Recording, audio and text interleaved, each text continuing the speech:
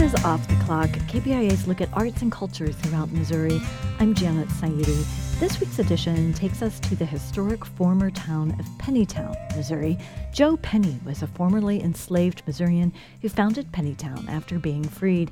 KBIA's Emily Aiken recently visited a family in Pennytown that is preserving the town's history in the place that was once the town's center, the Pennytown Freewill Baptist Church.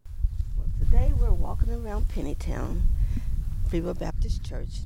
As I said, it was outside of Marshall, Missouri, there's a strip of gravel called Kitty Hawk Avenue.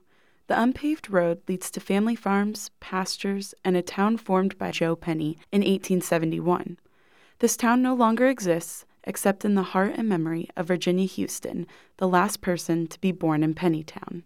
Pennytown is my birthplace, even though I was the last person born there, and I used to get kid by my brothers and sisters about being born in the shanty and not being born in the hospital. But this is my birthplace. This is my home, and it will always be that. Huston is the oldest of 5 siblings and the daughter of Josephine R. Lawrence, who played an integral part in preserving the town's history.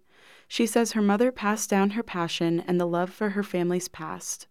Huston is a religious woman. She was raised religious and goes to the church for prayer and peace. But the church means a lot more than just religion. It is a physical memory of where Huston came from. Pennytown was once a thriving community, and church was right in the middle of it.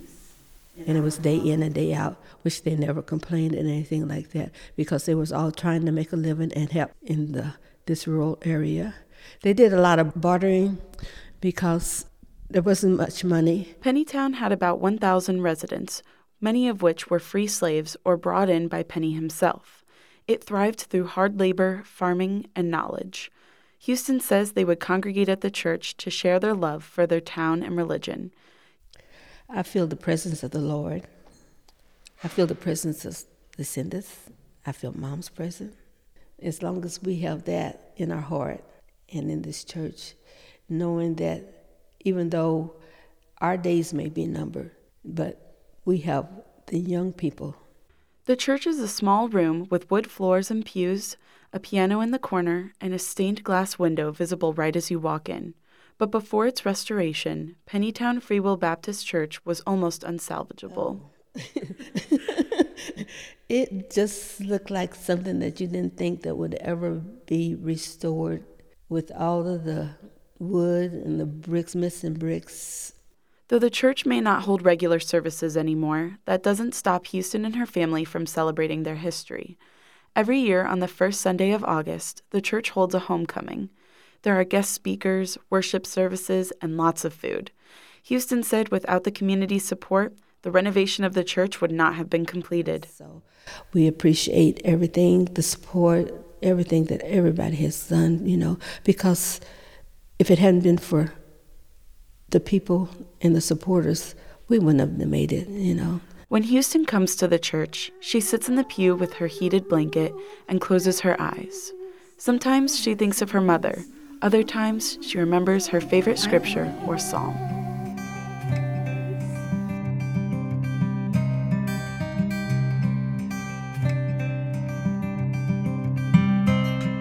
That was KBIA producer Emily Aiken reporting from the Pennytown Freewill Baptist Church in what once was the historic town of Pennytown, Missouri.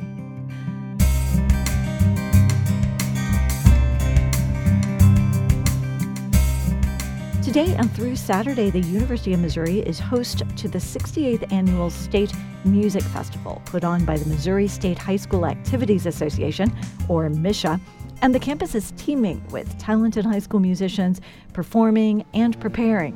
KBIA's Olivia Love captured some of the sounds. Ben Harding is the MU School of Music's admissions coordinator.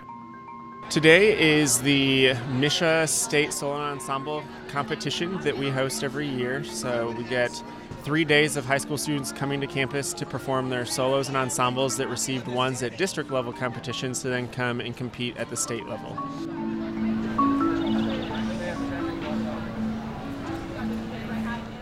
The MU campus is full of high schoolers practicing right up until their performances. I know that over the course of the festival, 10,000 plus students come to campus. The competition includes solos and ensembles from bands, orchestras, and choirs from schools throughout Missouri. Alex Colster is a choir director from Raytown High School. He says getting to come to the competition is rewarding for his students, and he thinks they are in good shape for today's performances. Feel really good. We've had a few performances so far, and the kids so far have done a really great job, so I hope that continues the rest of the day. This is Colster's 5th year attending the competition. His students enjoy having the day off of school and getting to spend time together, and playing music.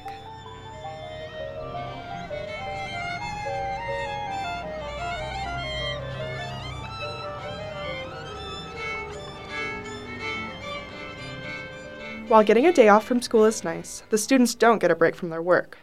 Some students, like Wyatt King from Webb City High School, compete with more than one performance. I play trombone and baritone. Today I'm taking a trombone solo and a baritone trio. This is King's last high school competition. Next year, he plans to attend Missouri State to study music education. While this competition may be high stakes for students and instructors, overall it is a fun weekend for musicians to meet other talented performers and get critiques on their performances. For KBIA, I'm Olivia Love.